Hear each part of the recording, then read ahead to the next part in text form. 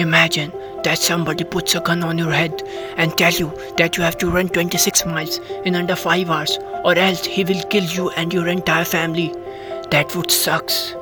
Now imagine that you bought a nice shoes and running gear, trained religiously for months and completed your first marathon with all of your closest friends and family cheering you on at the finish line. This could potentially be one of the proudest moments of your life. Exactly same 26 mile, exactly same person running them, exact same pain coursing through your exact same legs. But when you choose it freely and prepare for it, it was a glorious and the important milestone in your life.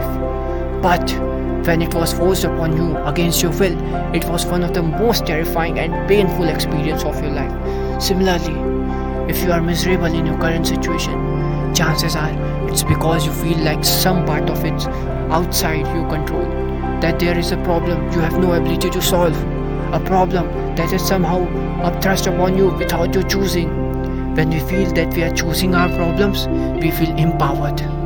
But when we feel that our problems are being forced upon us against our will, we feel victimized and miserable.